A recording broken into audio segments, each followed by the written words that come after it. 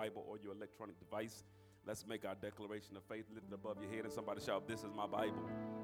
I am what it says I am. I can do what it says I can do. I am a believer and not a doubter, a doer and not just a hearer. And my life," come on everybody, "and my life," one more time, "and my life is the better after hearing, obeying, and applying a word from the Lord." Book of Esther, chapter number 3, verses number 8, the Bible declares, "Then Haman, son of king, said to King Xerxes, there's a certain people dispersed among the peoples in all the provinces of your kingdom who keep themselves separate. Their customs are different from those of all other people, and they do not obey the king's law. It is not in the king's best interest to tolerate them." Now Haman has this personal issue with the Jews, in particular Mordecai. He just don't like him. So he's petitioning the king to eradicate all the Jews in his kingdom. 9 declares, "If it pleases the king, let a decree be issued to destroy them, and I will give 10,000 talents of silver to the king's administrators for the royal treasury." 13 declares, dispatches were sent by couriers to all the king's provinces with order to destroy, kill, and annihilate all the Jews, young and old, women and children. Somebody shout, everybody. On a single day, the 13th day of the 12th month, the month of Adar, and to plunder their goods. Chapter number 4, verses 1. The Bible declares, "When Mordecai learned of all that had been done, he tore his clothes, put on sackcloth and ashes, and went out into the city wailing loudly and bitterly. 4. When Esther's eunuchs and female attendants came and told her about Mordecai, she was in great distress. She sent clothes for him to put on instead of his sackcloth, but he would not accept them. Then Esther summoned Hathach, one of the king's eunuchs assigned to attend her, and ordered him to find out what was troubling Mordecai and why." 7 declares, Mordecai told him everything that had happened to him, including the exact amount of money Haman had promised to pay into the royal treasury for the destruction of the Jews. Father, now in Jesus' name, I want to thank you for this opportunity. God, for giving me the grace as well as the mercy to stand before your people, to utter anything. God, it's a privilege as well as an honor. And as we enter into this brand new year, 365 days, 52 Sundays, that you will allow me to encourage your people. I start every service in advance saying thank you, because I know within myself, Greg, I'm not worthy. It's only because of the righteousness of your Son, he that knew no sin became sin, that I might be made the righteousness of God. And I thank you for the righteousness that have been bestowed upon me. Help me, even me, to live a life worthy of the calling that's upon my life. So, Father, as I exegete this text, as I feed your people, as I encourage them today and throughout this year, I pray for a special grace. I pray that your hand would rest upon this house like you never have before in the past 14 and a half years we've been here. God, let there be such a tangible feel of your presence, God, that provokes the supernatural, that provokes healing, that provokes deliverance, that provokes revelation. Let it rest in this place like never before. And God, I praise you and I thank you in advance for it. And it is in Jesus' mighty name. And if you are in agreement, everybody shout amen. Amen. Before I dive into what it is that I believe that God is saying out of the book of Esther, I want to highlight something that God showed me in Genesis 18 that just kind of blew me back when I really thought about it and meditated on it. I want to start in Genesis 18:1, where the Bible declares the Lord appeared to Abraham near the great trees of Mamre while he was sitting at the entrance to his tent in the heat of the day. Abraham looked up and saw 3 men. Everybody shout, 3 men. The Bible declares he looked up and saw 3 men standing near. When he saw them, he hurried from the entrance of his tent to meet them and bowed low to the ground. Now understand, what we see in Genesis 18, 1 and 2 is what's known as a theophanic manifestation. What is a theophany, Pastor McGee? It's when God, who is spirit, chooses to manifest himself in an earthly or in a physical form. So these three men that we see in Genesis 18, they're not men. It's actually God manifesting himself along with two other angels.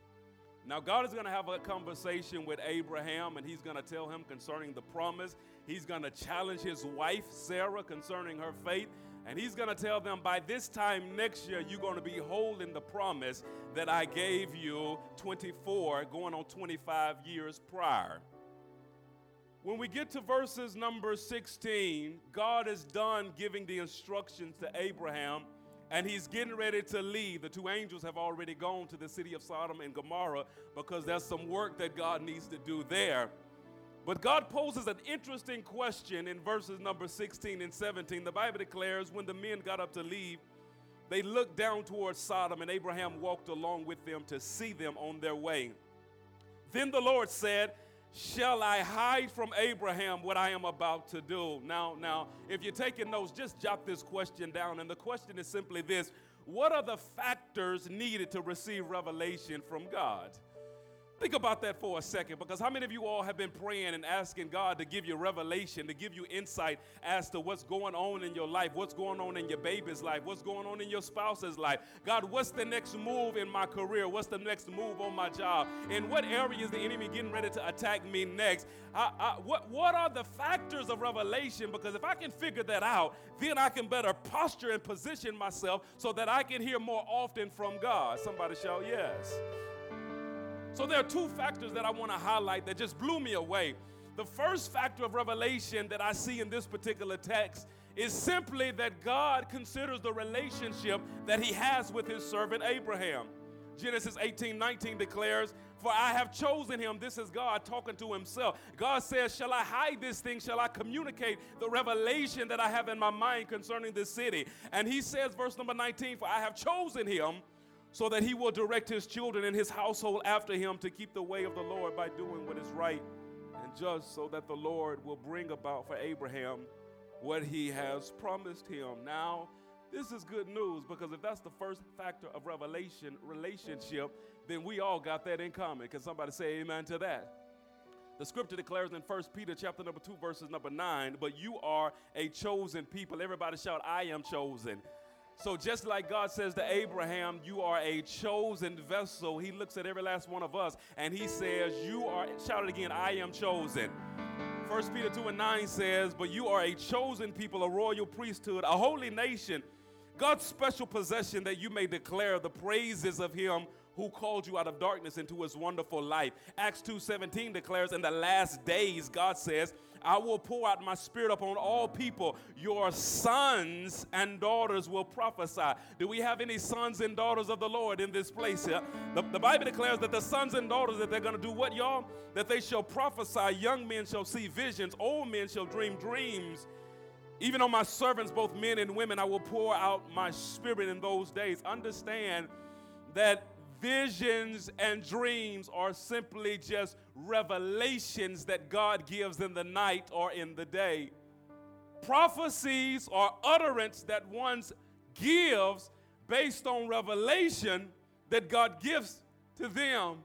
We're in a good place, people of God. Because just like God looks at Abraham and says, shall I hide this thing that I'm getting ready? Shall I unveil it to my son? And he considers the relationship, then that puts us all in the game. Because I am a son of God. We are sons and daughters, children of God. We are open to the revelation of the Lord. Can somebody say amen to that?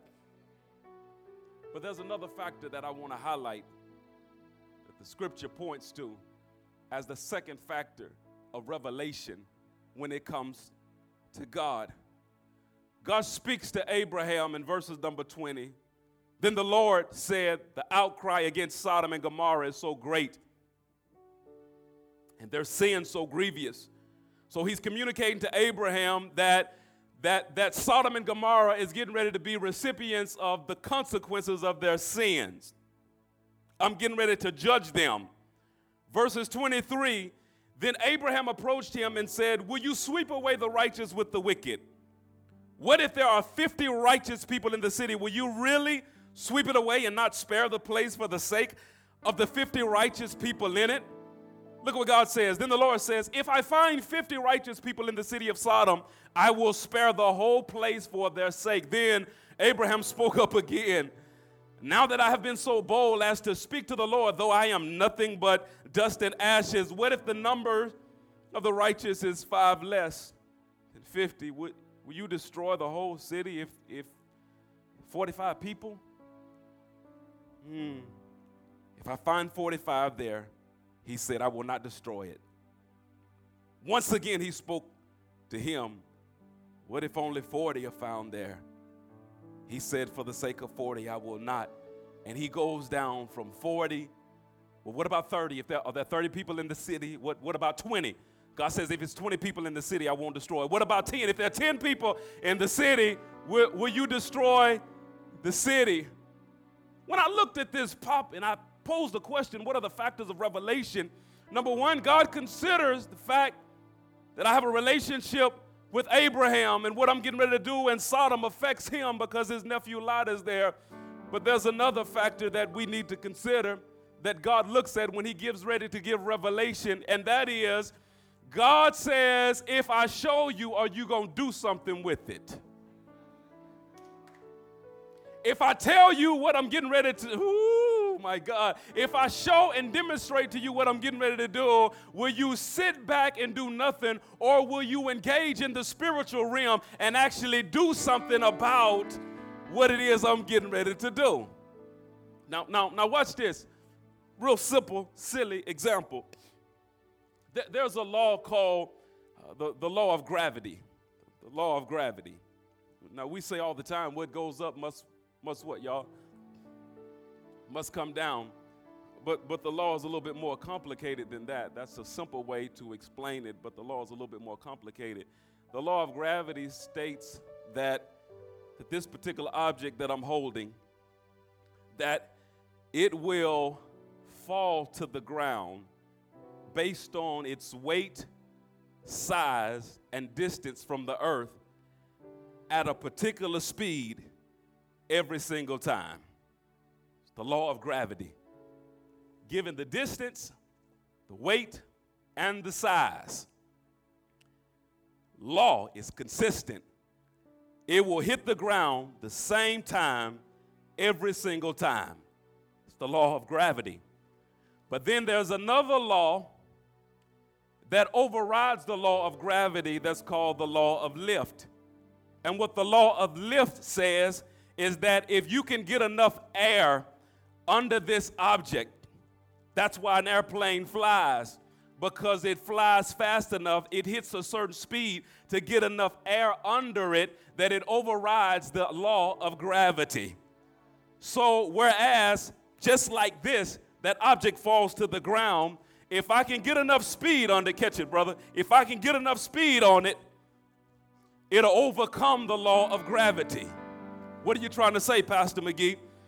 There is a law spiritually called the law of sin, and the law of sin is consistent. The wages of sin is death. Yes, the gift of God is eternal life, but the consequences, they are consistent. That when you violate the standards of God, when you sin, consequences are coming. Come on, somebody. Be not deceived, for God has not mocked. Whatsoever a man soweth, that shall he also what, y'all? If he sow to the flesh, he shall of the flesh reap what, y'all? Corruption. But there's another law called the law of intercession. Yes, prayer is a law. And God says in this law that although a consequences is warranted for the sinner, if I can find somebody that will stand between the sinner and the consequences, I will nullify, watch this, I will overcome the law of sin because of the law of intercession. God says, shall I hide what I'm getting ready to do for Sodom? Because when I look down at Sodom, I see the iniquity of the land. They're getting ready to reap the consequences of deserved sin. But if I share with my servant, will he operate the law of intercession? So Abraham goes into prayer and says, Lord, if there's 50 in the city, if there's 45, is there 40 in the city? God, if there's 30, 20, if there's just 10 people in the city, he's operating the law of intercession. We see this same principle in Ezekiel 22 and 30, where the Bible declares, I sought for a man among them that should make up the hedge. What's going on? The context is that these people of God are getting ready to receive the consequences of their sin. But God says, I'm looking for somebody to enact the law of intercession. Because if I can, my God, some of y'all sitting down here, you don't even understand that you are a recipient, that you are a beneficiary of the law of somebody else interceding on your behalf. Can somebody say amen to that? Look at you. You look good. You smell good. You in your right mind. Come on, somebody. You came out of some trials and tribulation, but you didn't get there on your own, because some of y'all deserve to be dead. Come on, or in somebody's jail right now. But somebody enacted the law of intercession on your behalf. In Ezekiel, these people are getting ready to reap the consequences of their sin. But God says, look, I set the law. Oh, my God. God says, I set the law of gravity in motion, but I also set the law of lift just in case. Watch this. I want to be merciful upon a fall of an individual and cause them to be lifted despite the consequences of their sin. I'm just looking for somebody that will pray and intercede.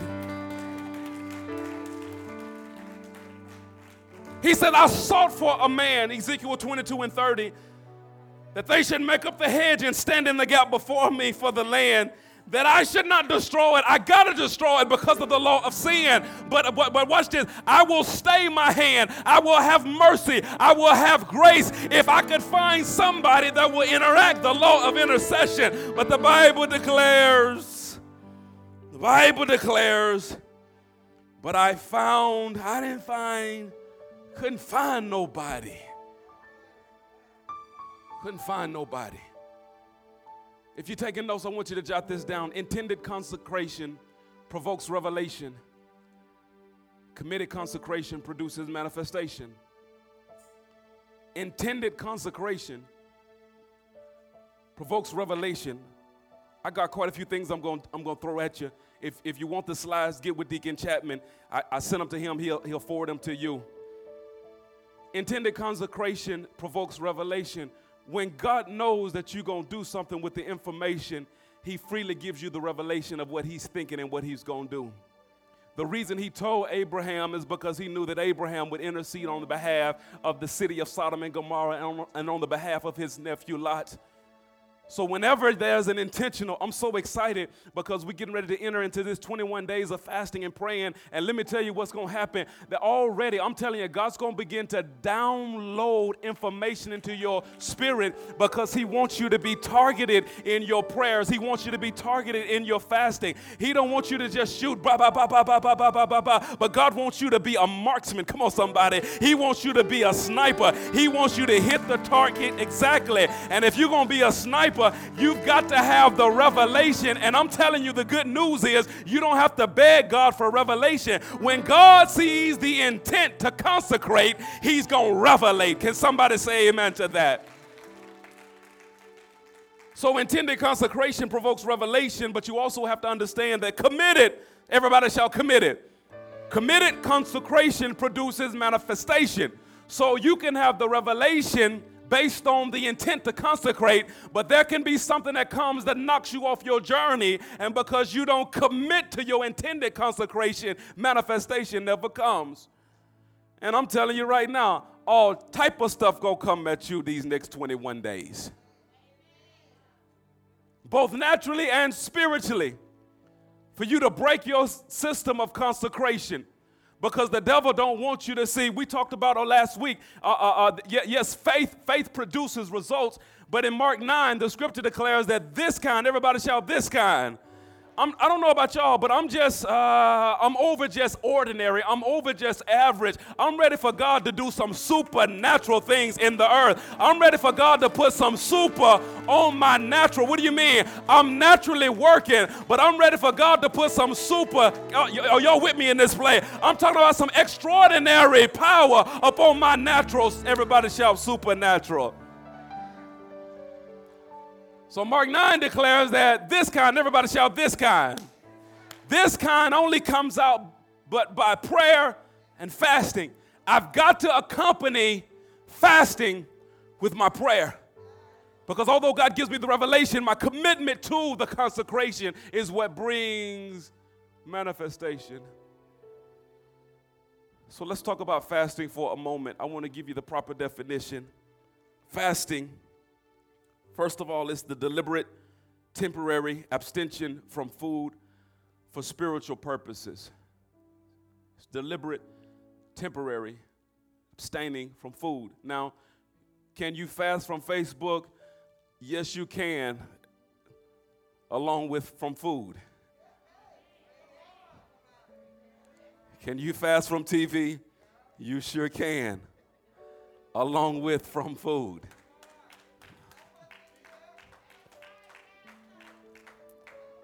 Ooh. One of the disciplines, power disciplines that God gives us. Giving is a power discipline. I believe that. Prayer is a power discipline. Fasting is a power discipline. Fasting is one of those things that many in the church we neglect the most, and we try to substitute other things instead of getting to the place where we need to get to actually really consecrate ourselves in a more intense way before the Lord. It's abstaining from food.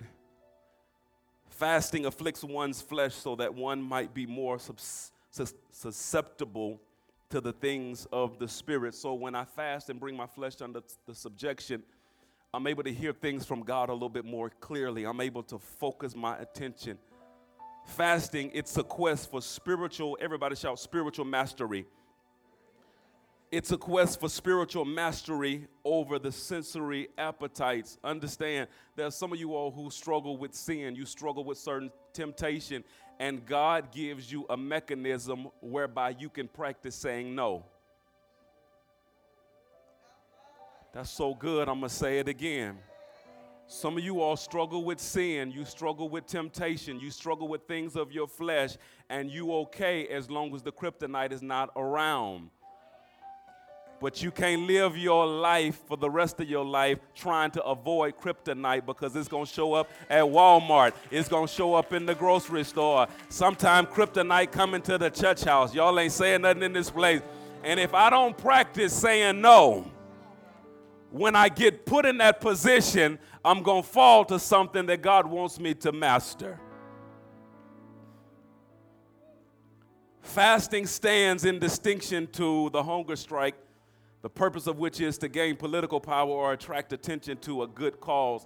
It is also distinct from health dieting, which stresses abstinence from food for physical, not spiritual purposes. So I want to warn you, as you approaching this fast, don't do it to lose weight.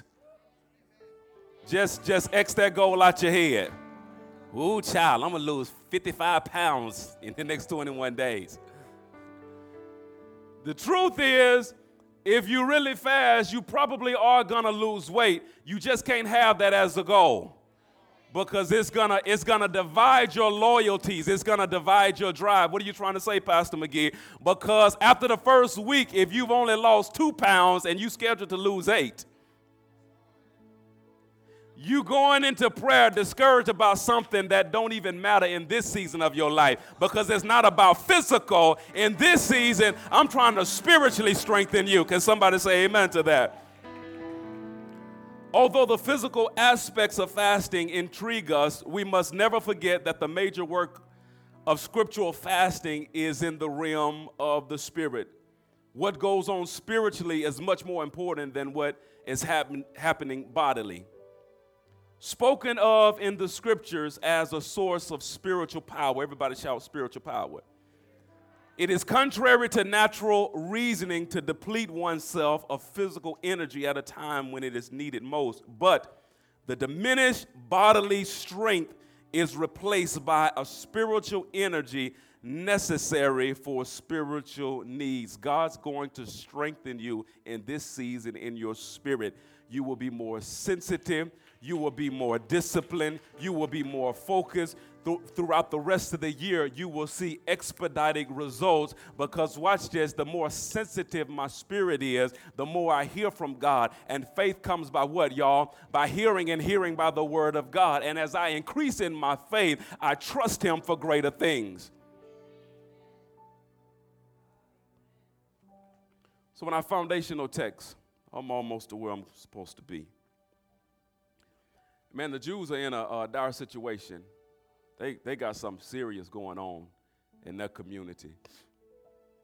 Haman has approached the king because he has this issue with Mordecai. He don't like him. Haman got promoted to an honored position by the king, and everybody, when he walked up, everybody bowed except for Mordecai. People looking at Mordecai like, why you not bowing? Mordecai said, I can't bow. I'm a Jew. We don't do this. I'm of the people of God. I bow to God, not him, not man. Don't you know people will mock you because of your stands?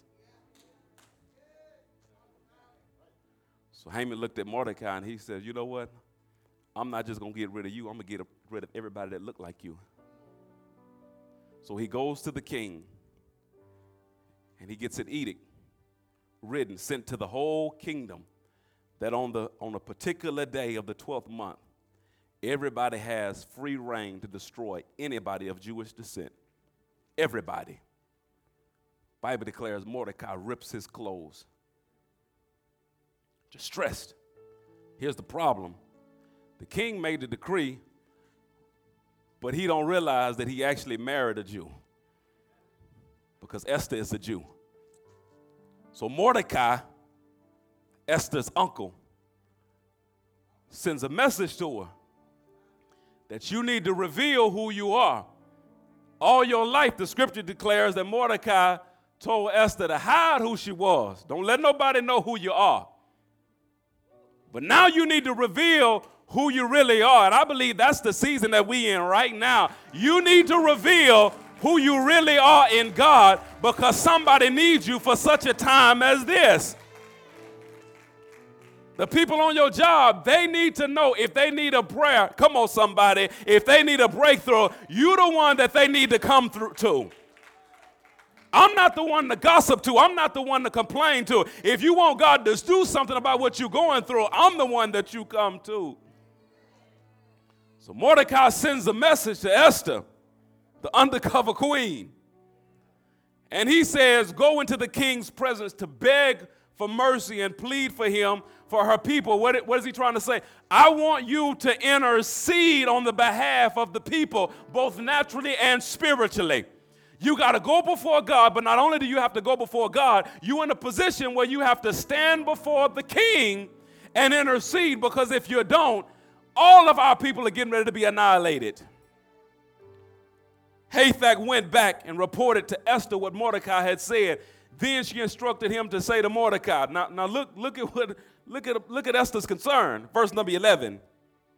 All the king's officials and the people of the royal province know that for any man or woman who approaches the king in the inner court without being summoned, the king has but one law, that they be put to death unless the king extends the gold scepter to them and spares their lives. But 30 days have passed since I was called to go to the king. Now, let's look at this for a second. Now, Esther is shaking. Let me tell you why Esther's shaking. Because the only reason Esther queen is because he got rid of the last one. King threw a party, and at the end of the party, he wanted Queen Vashti to come and present herself. Vashti, the scripture declares that she was throwing her own party amongst the women in the palace, and she said no. And the king said next.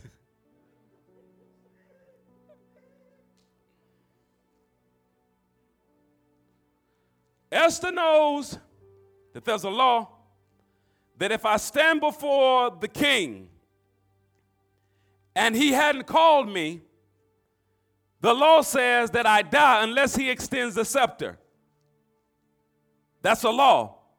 In addition to that, it's been 30 days since he summoned me. So evidently, Mordecai, he don't want me, and I'm putting my own life in jeopardy trying to save other folk life. You do know that intercession is you dying, come on somebody, that others might live. I need you to understand that. If somebody shout, consecration is a sacrifice. Everybody shout, intercession is a sacrifice. But I'm telling you, it's a needed sacrifice. And God is calling us in this hour to intercede on the behalf of other people. This next 21 days, I believe that God is going to move for you and he's going to move in you, but it's not just about you and your needs. It's not just about you for and no more, but God wants to use you to override the law of sin in somebody else's life so grace can get to Sodom, so grace can get to Gomorrah, so that they can have a chance.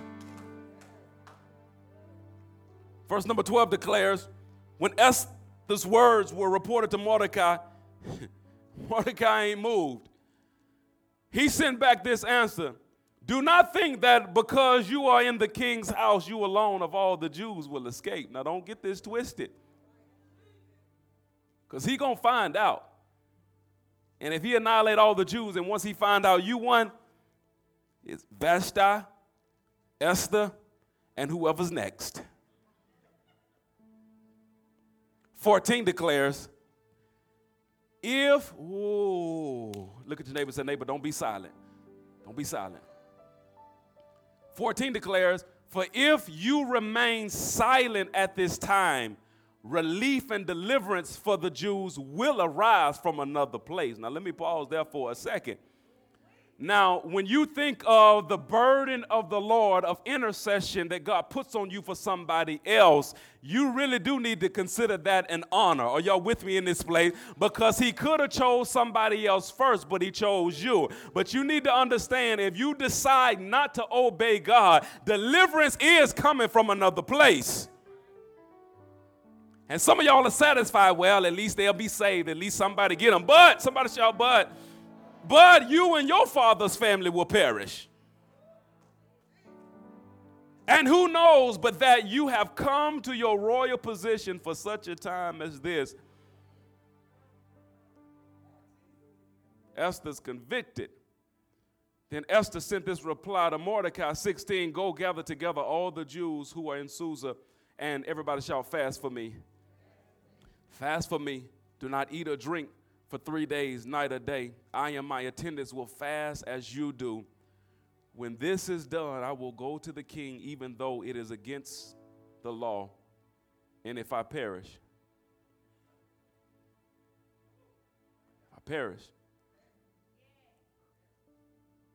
somebody shout, I got to obey God in this season. So watch this wisdom, watch this. Esther has to go before the king, and there's 3 things that needs to be done on her behalf. And so not only is she praying, but she's going to incorporate fasting, because she's in a situation of this kind right now. So you just can't talk to God about this kind. You got to accompany fasting with this kind. Number 1, she needs wisdom of God of how to approach the king. Number 2, she needs the favor of God to turn the king's heart, because even if she goes before the king and he extends his scepter, don't mean that he gonna change his mind and say yes to her request. So she needs the favor of God to turn the heart of the king. And not only does she need that, number 3, she needs, watch this, the vengeance of God to be carried out against her enemy. So she goes, she fasts, she has the community to fast with her and for her. And the scripture declares in chapter number 6, verses number 1, that night, somebody shout, that night. Now let me pause, look up at me just for a second, because you got to understand that when you,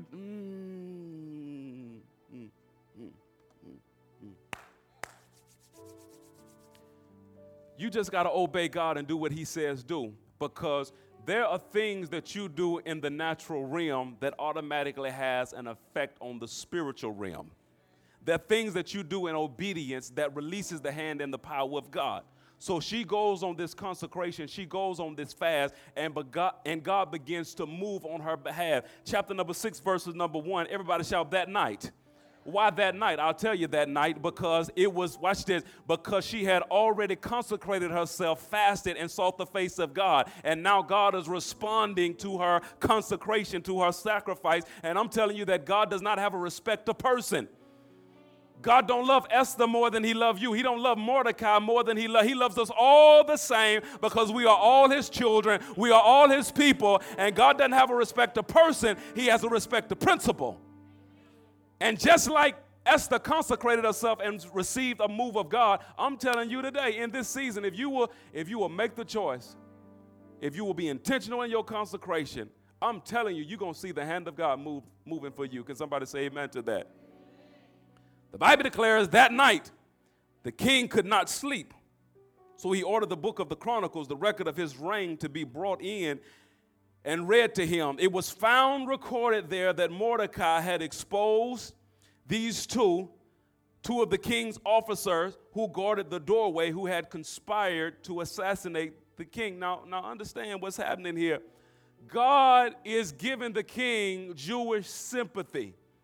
God is dealing with his heart based on her consecration. I don't know about y'all, but I got people in my life who I need God. Yo, real talk. How many of y'all like me got people in your life, you've exhausted all of your witty explanations as to why they need to do what they need to do? I mean, think of that just for a second. I mean, there's no better way that I can think of to actually explain to you why you need to do what you need to do. Every reason that I've come up with, either you have debunked it with something else, or you said, yeah, you're right, but. So you continue to stay in your mess, you continue to stay in your dumb stuff. Well, you know what? I'm done talking to you. I ain't saying nothing else to you. You know what I'm getting ready to do? I'm finna get out your face, and I'm finna get in God's face. Because where my words were in your head, God says, I have something that I can do to change their hearts. And because of consecration, God begins to deal with the king, and he changed his heart concerning the Jewish people. Somebody shout, yes! He did it just like that. He'll do it for you. He'll do it, Jeff. He'll do it for you. How many of y'all got some babies in here that you're concerned about? How many of y'all got some relatives you're concerned about? How many of you got some friends who you love that you're concerned about? How many of you got church members that you concerned about? And you like, I've been telling them and I've been praying for them. But you know what? I'm getting ready to intensify my prayers concerning them. Mix it with fasting. So when I go before the Lord, what I'm doing on my knees is reaching heaven, and what reaches heaven comes back to the earth, and it touches the heart. God's been, oh my God, my prayer is, God, trouble them till they change. Trouble them till they change. Trouble them till they change. Don't let them rest, my God. Don't let them die and go to hell like this, God. Trouble them till they change. I'm prophesying in this place. God is getting ready to trouble some people that you love as a result of your prayers. And they ain't going to understand what's happening on the inside of them, but you're going to understand. God is troubling you because he wants you to change.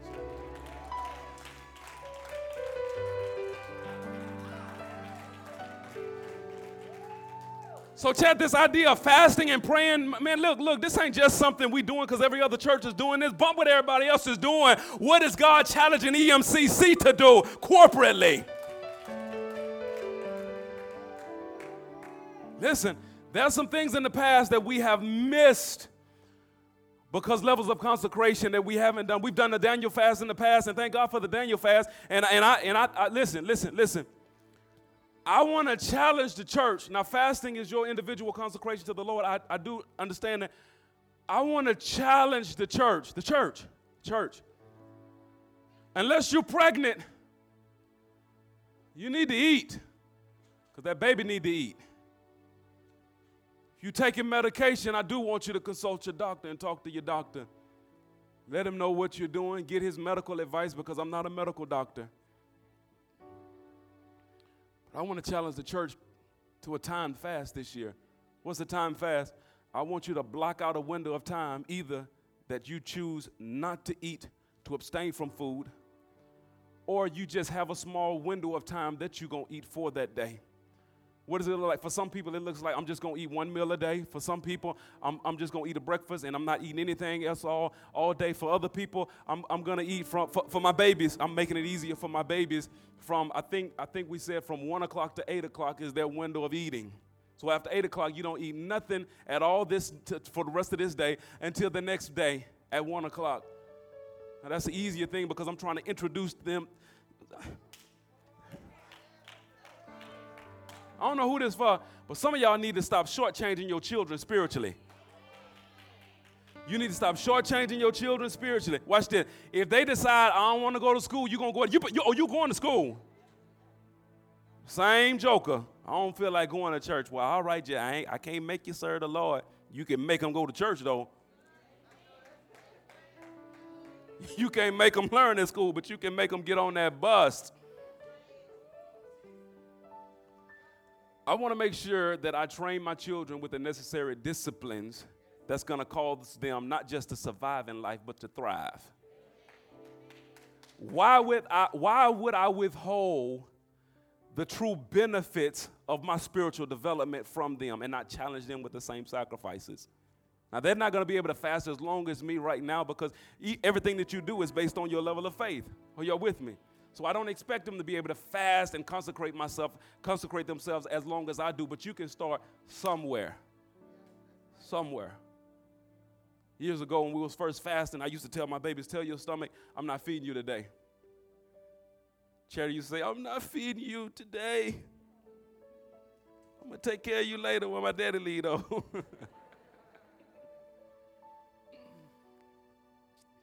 Got to consecrate ourselves.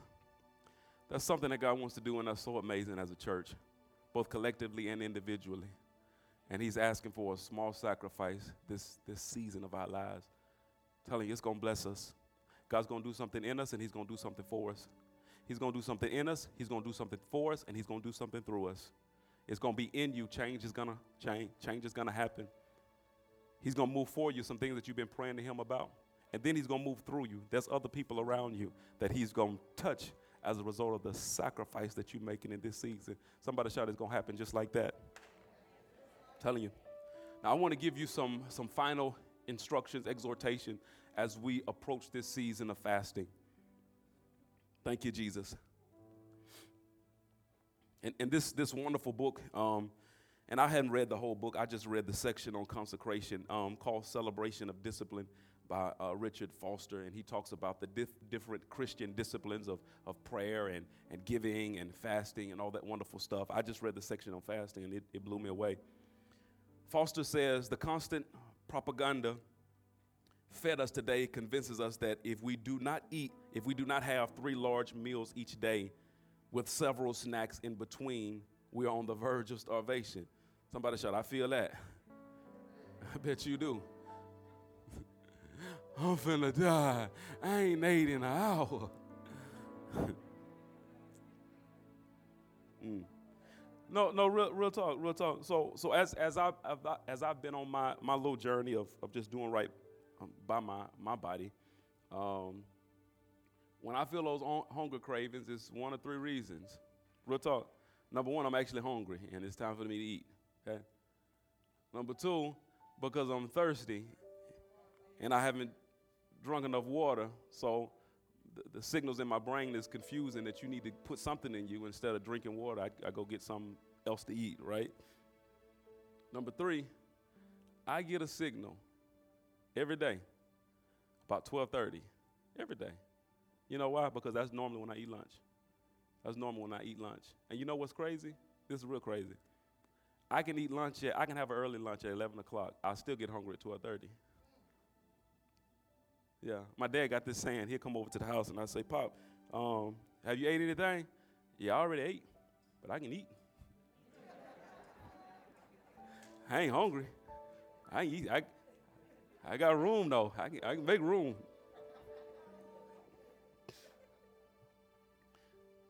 It's time to bring flesh under subjection. This, coupled with the popular belief that it is a positive virtue to satisfy every human appetite, has made fasting seem obsolete. He goes on to say, your stomach has been trained through years of conditioning to give signals of hunger at certain hours. I just said that. In many ways, the stomach is like a spoiled child, and a spoiled child does not need indulgence. What does it need, y'all? Discipline. Discipline. Discipline. Now, I'll be honest with y'all. Last night, I really struggled. I really struggled. And my mind is so wonderful because it rationalized all types of ways for me to just do what I want to do tonight. Because I've been challenging my kids. My kids said, shoot, we going on a fast? I'm finna fill up. I'm finna fill up. So I've been telling my babies, and I'm telling you, that's actually the worst thing in the world for you to do. If you know you're going on an extended fast, you need to start actually tapering off on certain food, and then there's certain foods you need to just not even eat. As an example, especially, I really don't eat a lot of sweets now, but especially when I'm getting ready to fast, I eat no sweets at all in preparation to that fast. Nothing. You know why? Because sweets, they chemically, they help to induce your appetite. So I cut all that out. The heavy carbs and the mac and cheese, I don't do none of that, okay, leading up to a fast. So last night, and I was up just praying late and whatever, and I started getting hungry. And I'm going to tell y'all what my favorite junk, it's not even food, junk candy in the world. My favorite. My wife, she loves Reese's. Mine is peanut butter M&Ms. Ooh. If you ever want to put kryptonite before me, and please don't. It's just something about peanut butter M&Ms. So last night, I'm like, man, I'm hungry. And I had already eaten. Matter of fact, I got me a little Greek yogurt, put some nuts in, and I ate that. About an hour later, I was still hungry. I was laying in the bed, and I got up, and lo and behold, the devil had put some peanut butter M&Ms on my nightstand. Why they ain't on my wife's nightstand? They on my nightstand. And I'm sitting there looking at them peanut butter M&Ms. And guess what, y'all? Something popped on my shoulder. And it said, Greg, you know you finna fast anyway. You can have this tonight. So I went in the kitchen and walked around. Came back and looked at them again, see if they were still there. They were still there. No, I just went and got something to drink and finally went to bed, and I didn't indulge. Praise the Lord. Y'all bless the Lord for me. That's. If I was in kindergarten, my man, I'd get a gold star for that one.